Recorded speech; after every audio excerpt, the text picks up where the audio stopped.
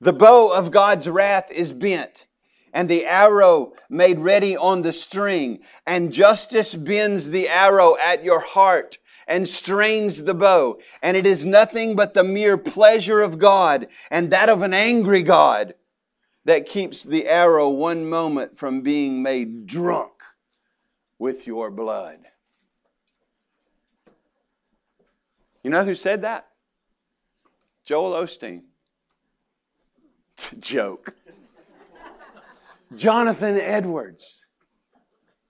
Jonathan Edwards said that. And you might be thinking, wow, that is harsh.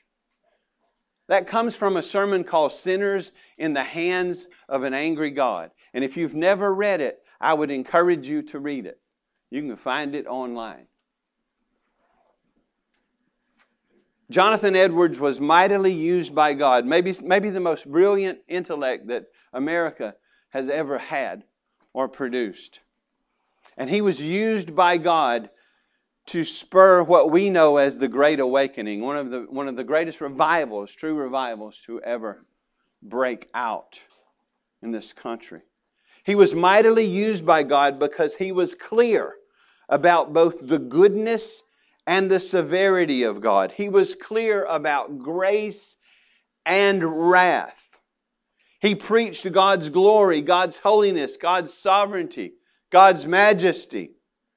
He preached man's sinfulness and need of mercy. And listen, he was very fond of preaching on the sweetness of Jesus and the gospel of grace.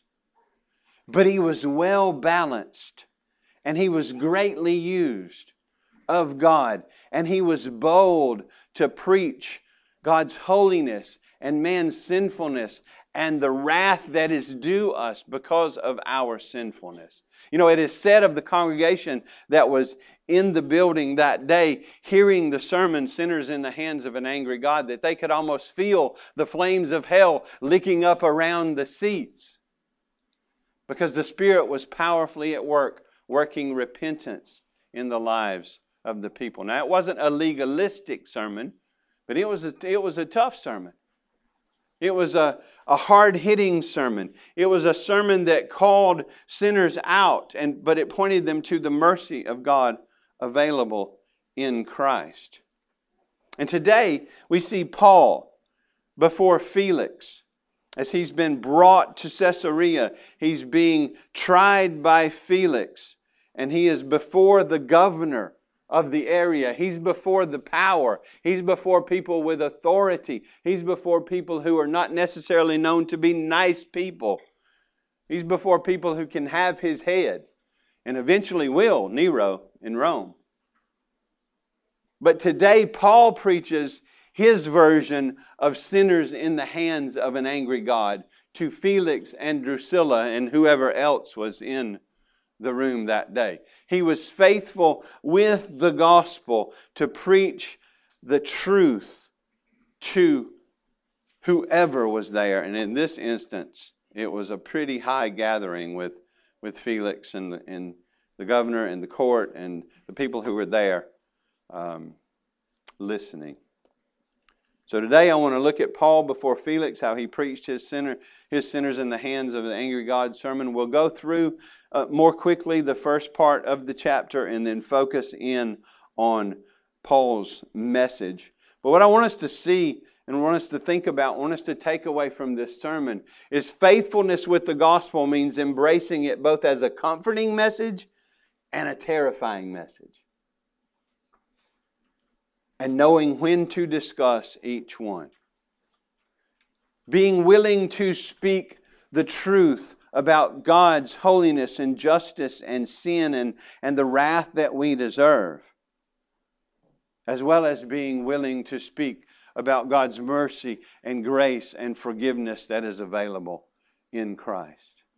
You have many people who will preach always on this side, sort of a hyper grace, never mention sin, never mention wrath, never mention hell, never mention things like that. That's not a biblical approach. When we become a man pleaser, we only want to say things that please people.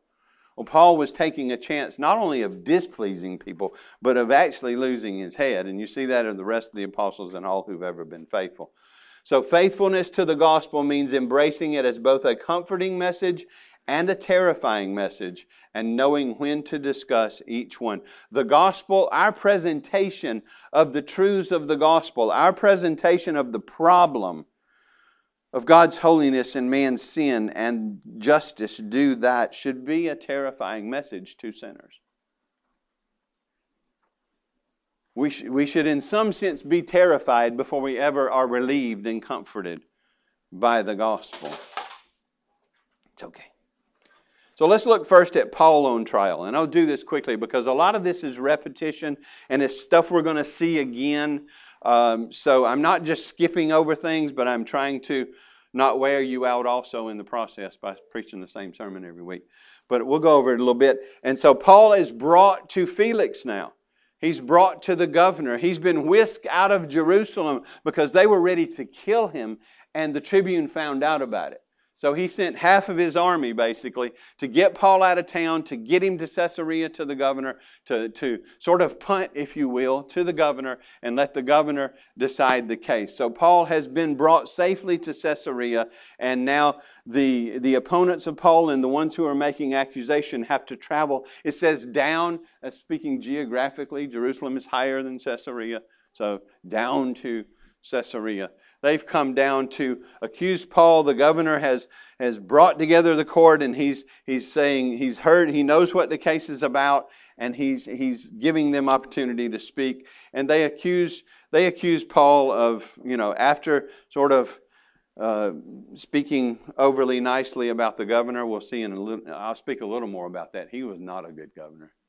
He was not a good governor at all. All this stuff they're saying to him, really not true. There's nothing excellent about Felix. But they're saying that Paul is a plague. He stirs up riots. He's a leader of the sect of the Nazarenes. What is that? A follower of Jesus of Nazareth. That much is true, right? It's not a sect. It's the truth. It's also called the way. It's what we call Christianity. He said he's a leader. Well, he is an apostle. And it says he tried to profane the temple. That's not true. We've seen that before. He did not take a Gentile into the temple. He was purified. He was going to seeking for unity. It ended up working out in a different way. But it says he was trying to profane the temple when we seized him. That was sort of a lie stirred up against him. And then they just say by examining him, you'll see that this is true. And all the Jews, I guess it says the Jews joined in the charge, affirming these things were so. Not really sure. Did they say, amen? Yeah. I don't. They just affirmed that what Paul was being accused of as a man who was leading a sect, leading people astray, causing dissension and riots. He really deserves death. That's why we were taking hold of him. But we lost him to the Romans. They didn't say that, but that's what happened. So then after the Jews speak, Felix nods to Paul. And notice, Paul doesn't say a lot of things about Felix that are false. He's not going to sort of try to make him out to be a good guy when he's not. He just says that he is acknowledging his rule over the nation. He's happy to make his defense to him.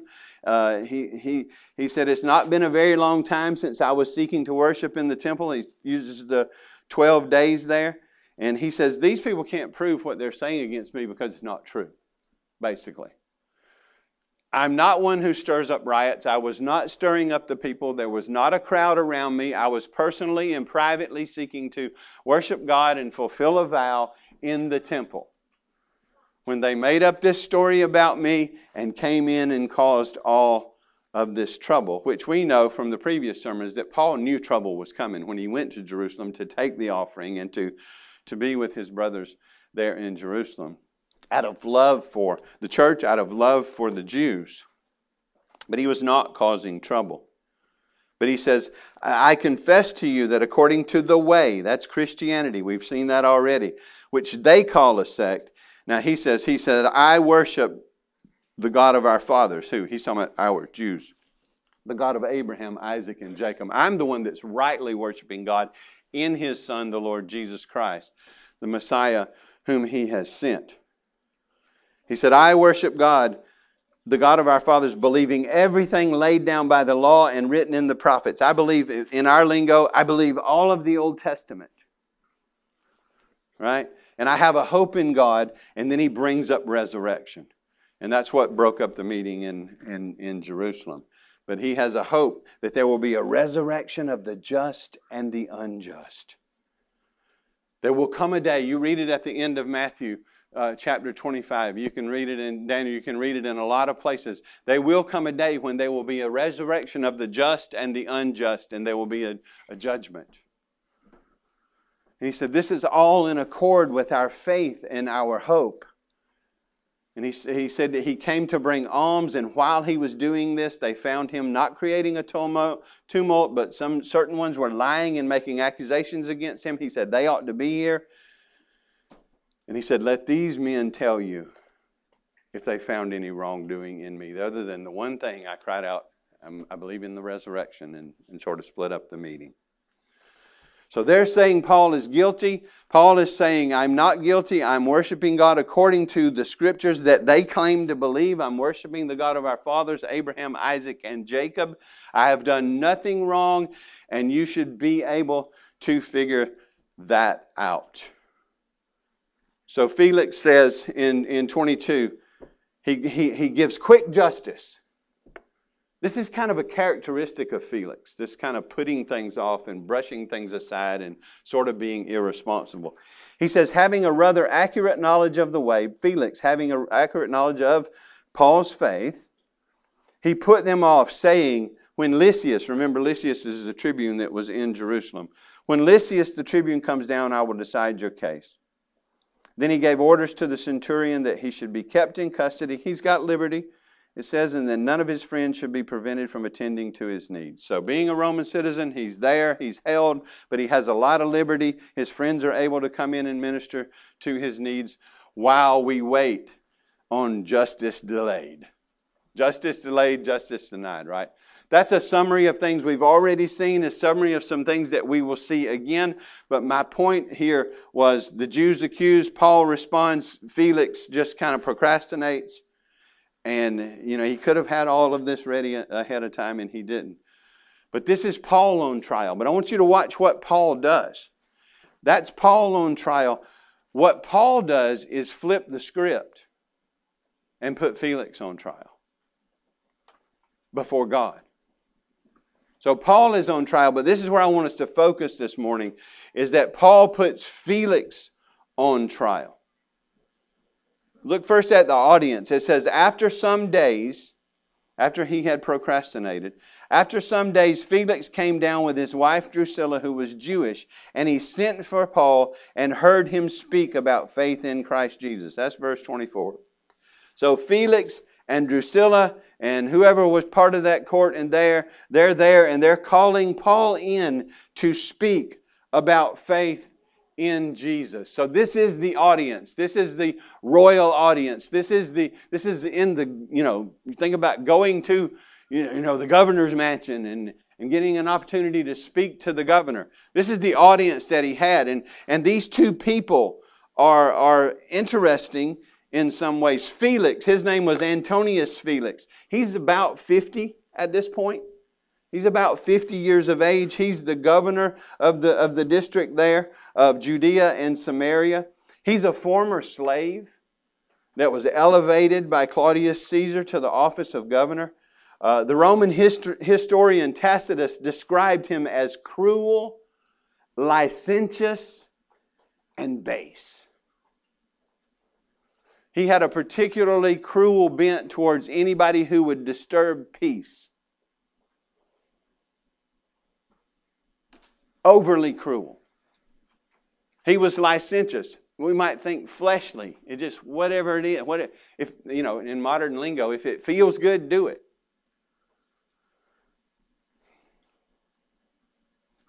And base. He's a party guy. He's not a responsible guy. He's not a good governor. He will eventually be replaced, we'll see. But he was a wicked ruler. That's the point. And while he was in Judea, Felix was attracted to Drusilla, who at this point was 16 years old. and was married. And he lured her away from her husband and got her to come live with him as his wife, and they're eventually married. She was the daughter of Herod Agrippa the first, one that, killed James and all earlier. She was already married, but, it made no difference to Felix. He enticed her away and got her to leave her husband. And church history knows Felix as a particularly bad governor. A particularly bad governor. And who is Drusilla? Remember, he's 50. At this point, she's about 20. Sitting in with the governor. She's about 20 years of age. She's Felix's third wife. Felix is her second husband. He found her when she was 16. You've heard the story. And they have a son, Agrippa. I guess he would be Agrippa the third by this point. But anyway, this is an interesting side note, historical side note. Some 20 years later, everybody's heard of Mount Vesuvius, right? Mount Vesuvius and the destruction of Pompeii and Herculaneum and all the people that were perished in that eruption of Mount Vesuvius. Drusilla and her son Agrippa were two of the ones who perished in that eruption. Not a nice way to go. But they did perish. That would be some 20 years later. But at this point in time, in God's providence, both Felix, the wicked governor, and Drusilla, the wicked Jewish wife, are sitting in the court in all of their pomp with an opportunity to hear the gospel preached.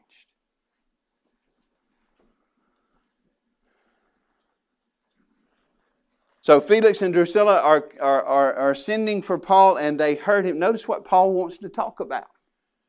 His first issue is not to deal with his own legal troubles. He wants to talk about faith in Jesus. So as we break down his message, remember he's speaking about faith in Jesus Christ. And he presents to them a terrifying but necessary message with... Now remember, these are just summaries. I mean, really, I wish we could hear or read the entire sermon. But this is a summary of what he spoke about. I'll try to break it out just a little bit. But listen, this is a message we all need to hear. Whether we're Christians or non-Christians, we need to hear this message. We need to understand this message. And so Paul is preaching Christ to Felix and Drusilla. And it says this in verse 25. He reasoned, now watch, he's reasoning about righteousness, self-control, and the coming judgment. Notice why I said he put Felix on trial as he had the opportunity to speak to them. First, let's talk about righteousness. What does that mean? Well, really at a sort of simple level, it's doing what God requires. Doing what is right. It's acting according to God's commandments. It's often contrasted with wickedness, which is disobedience and rebellion and violation of God's commandments, or sin. So it'd be, the flip side of sin is obedience to God's Word, obedience to God's commands, out of love for Him, obedience with joy because we love Him and want to glorify Him, keeping His Word, His law in thought, word, and deed. Righteousness is not, there's not a way to say, okay, I'm 50% righteous or I'm 75% righteous. I'm either righteous or I'm not. It's kind of like pregnant. You're either pregnant or you're not. There's no such thing as a little bit pregnant. Right? But so he's preaching God's standard. He's preaching God's commands. He's preaching the fact that God loves righteousness and hates sin. And he's telling Felix and Drusilla that God requires a perfect righteousness. If I'm going to be accepted by God based on what I do, I have to keep God's commandments purely and perfectly from cradle to grave in thought, word, and deed. Always thinking the right thing, never thinking the wrong thing, all for God's glory, out of love for Him. Always saying the right thing, never saying the wrong thing. Always doing the right thing, never doing the wrong thing. Perfect righteousness. Really, you don't even need to say perfect because righteousness is It's either righteous or it's not. All who would be accepted by God must be perfectly righteous. If you hadn't heard anything I've said up until now, all who would be accepted by God must be perfectly righteous. If you will be accepted by God, it will be because you are perfectly righteous. Either by your own doing or another's. But not in part, no degrees. You either are or you're not.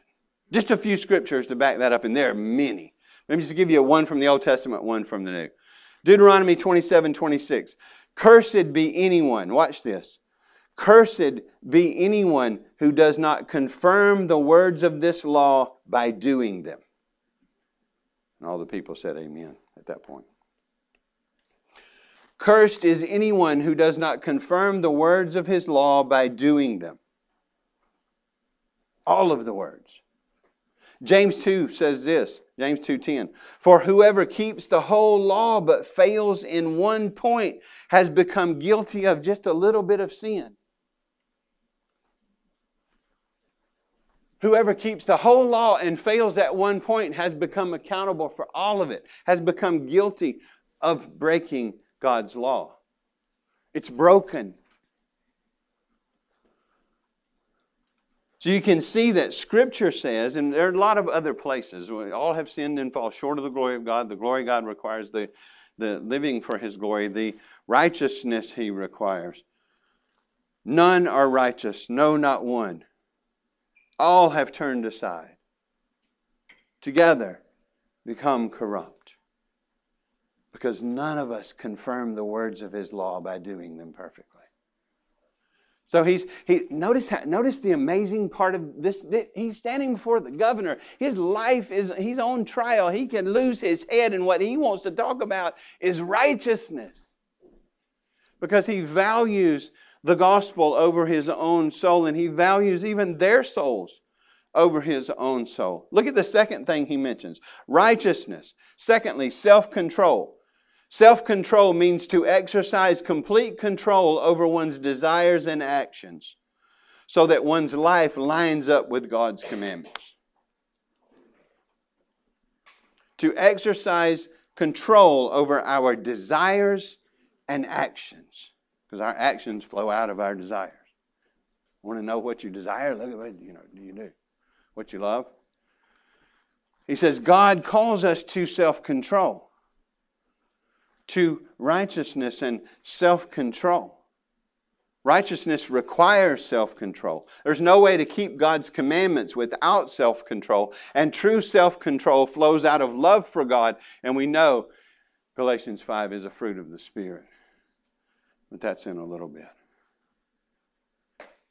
Felix and Drusilla are living in complete self-indulgence. They have no care about the righteousness that God requires. They're not trying to restrain themselves. They're living in complete self-indulgence. Although dressed well, look well, look clean, presenting as everything's good and everything's right. But there's no self-control in their lives. Look at 2 Timothy 3, 1-5. And watch this. This is from the last letter Paul writes, and he's writing to Timothy, his son in the faith. And he says this, but understand this, that in the last days, just let me stop right there. When are the last days? Since the resurrection of Christ, we've been in the last days. Read Hebrews 1. We're not waiting for that. It's now. But in the last days there will come times of difficulty. People will be lovers of self, lovers of money, proud, arrogant, abusive, disobedient to parents. Wow, children, look at that. In the middle of this list is disobedient to parents. God says obey your parents. Ungrateful, unholy, heartless, unappeasable, slanderous, without self-control. That's why all of this stuff, evil, is flowering in the life. Reckless, swollen with conceit. Lovers of pleasure rather than lovers of God. Now watch this. This is evidently the religious crowd. having the appearance of godliness, but denying its power. Avoid such people. No self-control. Self-control. Without self-control, the life doesn't degenerate into righteousness. It degenerates into unrighteousness. And it would look exactly like, and Felix and Drusilla know this, Paul is describing righteousness and he's talking about self-control. And they know in their own hearts that they don't have any of that. But in some sense, the Spirit is at work here. Last thing Paul says is judgment. That word there means to judge a person to be guilty and liable to punishment. To judge as guilty, to condemn, condemnation. Paul's point is God will settle all accounts. Things might go well in this life and you might seem, Felix and Drusilla, to be doing just fine. Things might feel good and you might have a lot of riches and pomp and think you've got the world by the tail. But there's coming a day when God will settle accounts according to righteousness, and He will test every person to see if they are righteous, to see if they have exercised self-control. And He will find out they have not. God will settle all accounts. He will punish all sin. No sin will be simply ignored and swept under the rug. God's not like a grandparent who's enthralled with their grandchild, and that grandchild can do no wrong, and even when they do, it's just, oh, isn't it cute? Just expressing themselves. Sweep it under the rug. And the parents of the child, who are those people's children, say, these are not the people that raised me. But grandchildren can have a bad magic. You need to watch it. But Paul is saying, if you're not righteous and walking in self-control, you're in danger at the judgment. So he preaches judgment. Hebrews 9:27 says, and just as it is appointed for a man to die once, and after that comes judgment. Acts 17:30 and 31, we've already seen this, but I can't mention it too much. The times of ignorance God has overlooked, but now, watch this, He commands all people everywhere to repent, to turn away from sin, because they love God and His grace. Because He has fixed a day on which He will judge the world in righteousness by the man whom He has appointed, and of this He's given assurance to all by raising Him from the dead. Jesus' resurrection proves there will be a judgment. And Paul is authoritatively to Agrippa and Priscilla is putting forth the truth of this judgment. Just like John the Baptist did when he saw the Pharisees and Sadducees coming. In Matthew 3:7-10, he said, when he saw many of the Pharisees and Sadducees coming to the baptism, he said to them, you brood of vipers, who warned you to, watch this, flee from the wrath to come. In verse 10, even now the axe is laid to the root of the trees, and every tree that does not bear good fruit is cut down and thrown in the fire.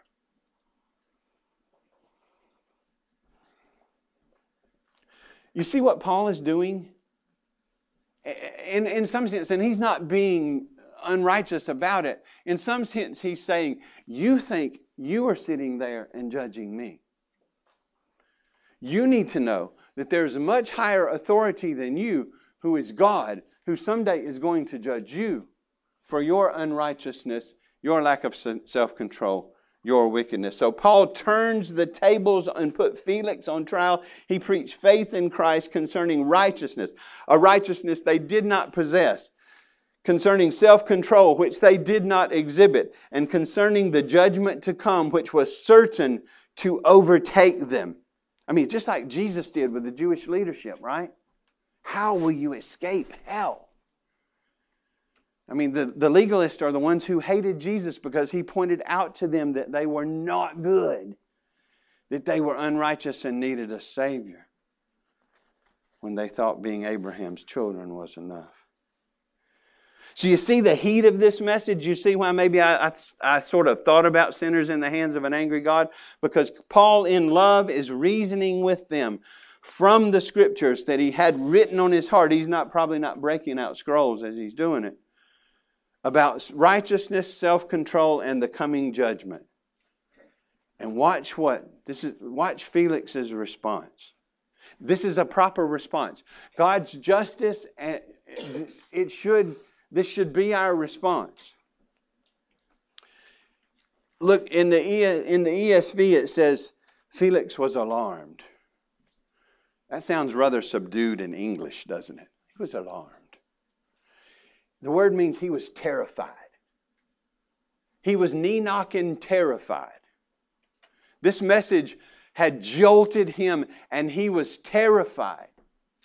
And he was in fear. So he repented and trusted Christ. Right? No. But he was extremely afraid. And what should have followed that fear was repentance and faith. But watch what, and we've seen it in his life already. Watch what he does. He procrastinates. He was alarmed and he said, go away for the present, and when I get an opportunity, I will summon you. Go away. Paul, this is not the kind of preaching I like to listen to. I like to listen to preachers who are going to make me feel good about myself and promise me a bunch of blessing if I'll give them a little money. You're just being negative. No, he's being truthful. Ultimately truthful. He's in love sharing the truth of God with Felix, and it has caused Felix to be terrified. Don't have any opportunity, or probably it wasn't appropriate, but that Drusilla said anything, but there's no evidence that either of them was permanently affected by this. They were stirred, but they weren't changed. They were diverted attention. They procrastinated. It says, Felix says, go away. Go away, Paul. I'll think about this. We'll talk again about this. He didn't say, because I'm shaking in my shoes and I want you to shut up. But he was scared, but he wasn't convicted in a biblical sense, so that he was willing to turn from his sin and trust Christ. I've seen it over and over and over. I mean, I've been the person. God has been gracious. I remember when I was young hearing the gospel and saying, there'll be time for that when I'm old. Right now I'm having too much fun. I can remember pushing God off, and He was merciful. One time when we were living here, I was working at Ashley, and there was a young lady that worked at Ashley who was going through some particularly hard times. And so I set up an opportunity for her to speak to Cindy. And she came and she spoke to Cindy, and Cindy just gave her the gospel. Because that's really what she needed. She gave her the gospel and called her to faith. Well, in a similar vein, and we don't know what happened between these two events, but she didn't repent and receive Christ. She didn't turn at that point. She sort of procrastinated it. A matter of weeks later, she died in a fiery automobile crash.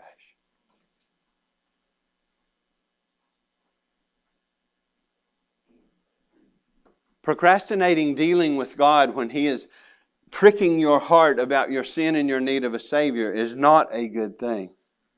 But see, Felix is just demonstrating who he is.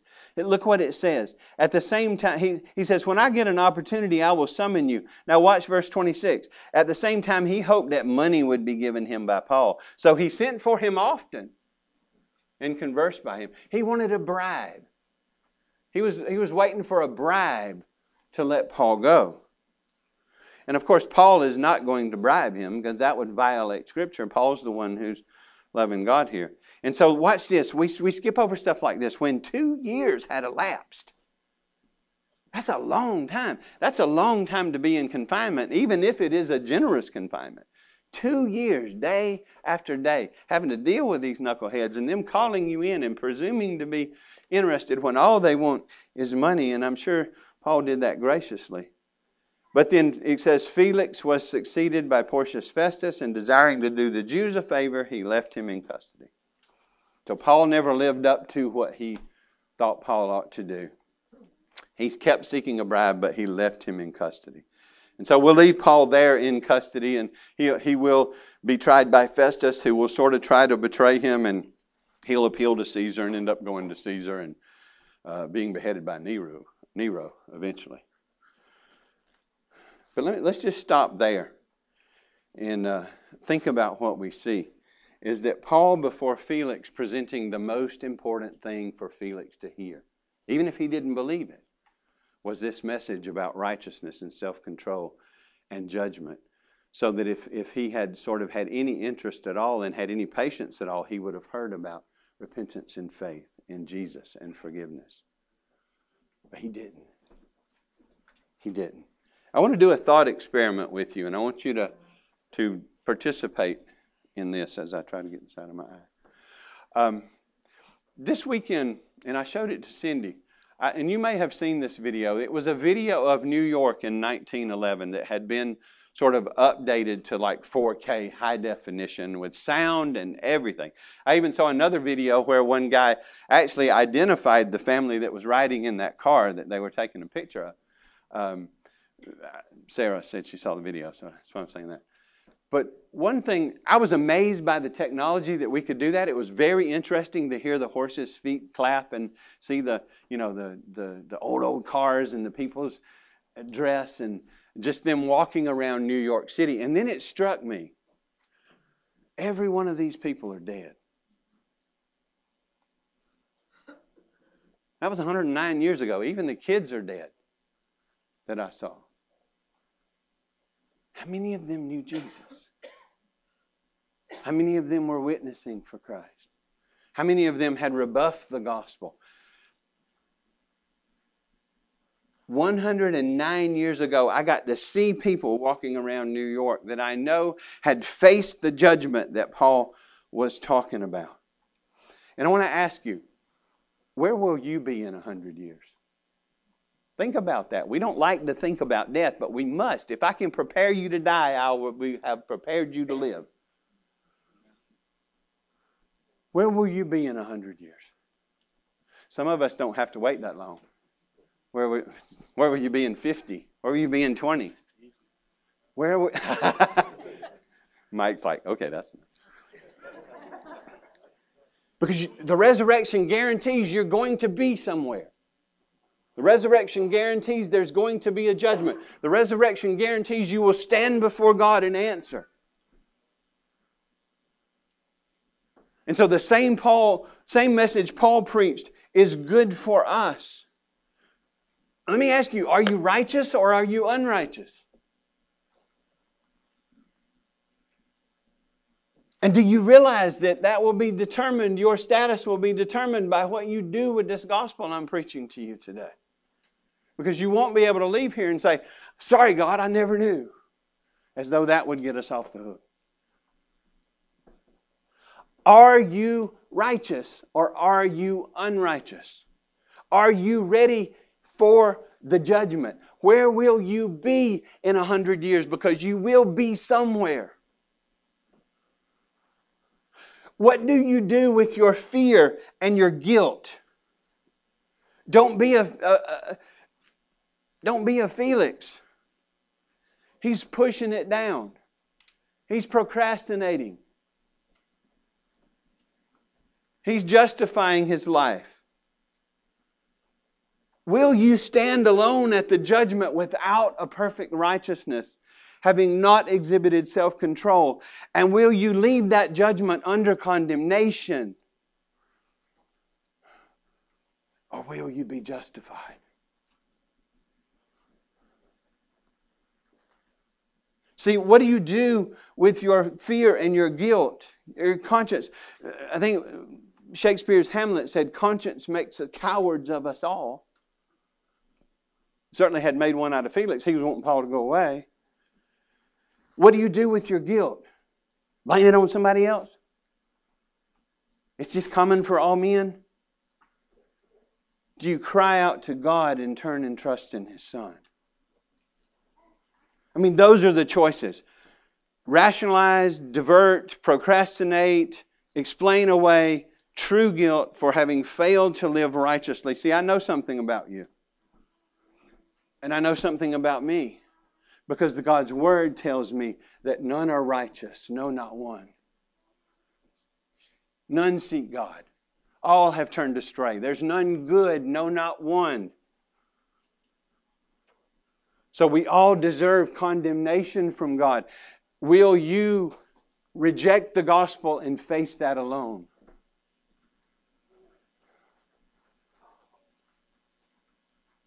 Or is God at work in you? Or has He been at work in you? I know a lot of you know Jesus. Have you come to the place where you were afraid, yes, convicted of sin, so that God was at work in you? You heard the gospel. What is the gospel? Christ died for our sins according to the Scripture. He was buried. He was raised the third day. And that salvation is a free gift to us in Him if we will humble ourselves and turn from sin to Him and receive it. Sam did a great job talking about repentance and faith this morning. I'll post that audio. You can listen to it. God's not looking for a perfect repentance or a perfect faith. He works in us by His grace a willingness to turn from our sin and receive Jesus, to repent. He works in us a hatred of sin and a love and trust in Jesus that is willingness to receive Him. See, Christ lived a perfect life while He was on the earth. He's the only one that we can say in Him was no sin. He kept God's law in thought, word, and deed perfectly from the moment He was born under His own law, God and man, to the moment He was crucified and buried. He was even keeping the law on the cross. And so He provided a perfect righteousness for His people that He gives to us through faith. And then He died to pay the satisfied justice and pay the penalty for our sin. So the wrath due us was poured out on Him. He, being God and man, could drink that cup dry and take eternal hell upon Himself for all of us on that cross in some hours and be able to say before He died, it is finished. So when I ask you if you're righteous, if you're not trusting in Jesus, you're not. You might be a little bit externally righteous, but all have sinned and fall short of the glory of God. But if you're trusting in Jesus, no matter how you feel, you are righteous. Because His record has been imputed to you. Your record has been imputed to Him. He died to pay the penalty for your sin so that He might give you a righteous standing. And justification is God, through the gospel being preached and God uniting us to His Son in faith, His righteousness credited to us, then God sees us hidden in Jesus and says over us, righteous. That's justification, being declared righteous on the basis of Christ. So if you are trusting Jesus, you are righteous and you need not fear the judgment, because it was our sins that held Him there and all the things that we've sung. If you are not trusting in Jesus, you need fear the judgment. If you are not afraid of the judgment, that's not a good sign for you. That's an extremely seared conscience. Please follow Jesus, not feelings. Don't procrastinate. Don't put Jesus off. Don't reconcile Him to just another good person. He is the God-man who came to live and die for our sins and be raised from the grave and reign. And He is coming again. And when He comes, it'll be judgment time. Turn and trust and rest in Him. For God so loved the world that He gave His only begotten Son, that whosoever believes in Him shall not perish, but have everlasting life. Kids, teenagers, 20-something, 30-something, adults, I plead with you this morning. Turn from your sin and trust in the Lord Jesus Christ and in Him alone for salvation. And if you do that, that's because He's at work in you, saving your soul. I hope everybody in here is a believer, and maybe you are. I dare not preach like you are, but I hope you are. Let me talk to the believers just 1 second. This includes me. What are you doing with the gospel? Believer, what are you doing with the gospel? I hope you're rejoicing in it and resting in Christ through it and basking in His grace and mercy to you in Christ. This is so common today. I have to ask you, are you watering it down so it won't be terrifying? If we take away the bad news, there's no good news.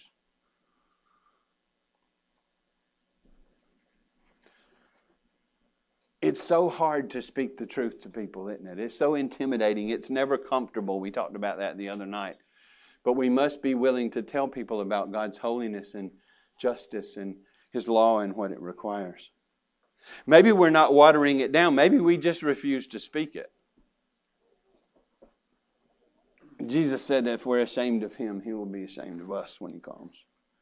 But see, legalism shouldn't push me to speak it. What should push me to speak it is love for Him and gratitude to Him because of His grace to me and His dying for my sin. Maybe you're stepping out in faith like Paul and feeling like you've blown it. Don't quit. Step out in faith like Paul. He spoke truth to kings. Those who could have his head and eventually would.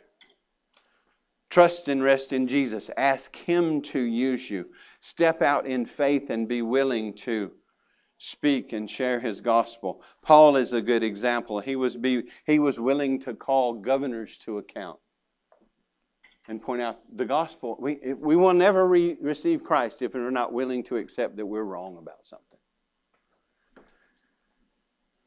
Paul was faithful to preach his version of sinners in the hands of an angry God.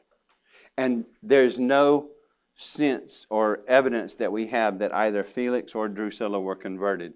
But that doesn't mean Paul failed. He succeeded because he represented Christ. Let's remember as we go away and think about these things. Don't forget about that thought experiment. Where will you be in 100 years? But let's remember as we go away what I wanted to be the main point. Faithfulness with the gospel means embracing it both as a comforting message and a terrifying message, and knowing when to discuss each one. To live as Christ. Let's pray. Father, oh Lord, if there's anyone who's not trusting in You, Lord Jesus, either in this room or listening when it's posted on the website, we pray that You'd be working by Your work of grace, working faith and repentance in their heart. It can be as simple because it's a work in the heart that flows out as what the tax collector said, God, be merciful to me, a sinner.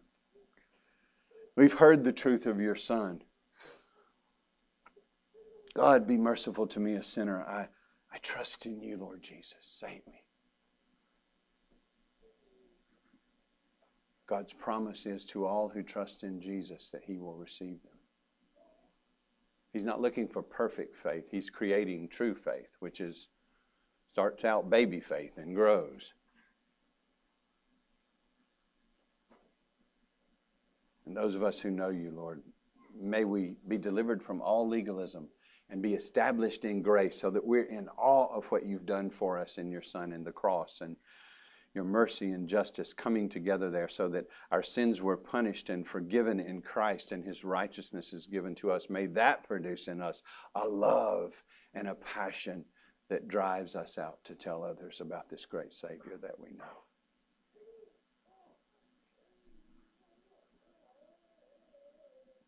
May we be well familiar with Your goodness and Your kindness and Your mercy and Your grace, as well as Your severity and justice and the perfect requirements of Your law, so that we'll be good Christians and good witnesses to those all around us.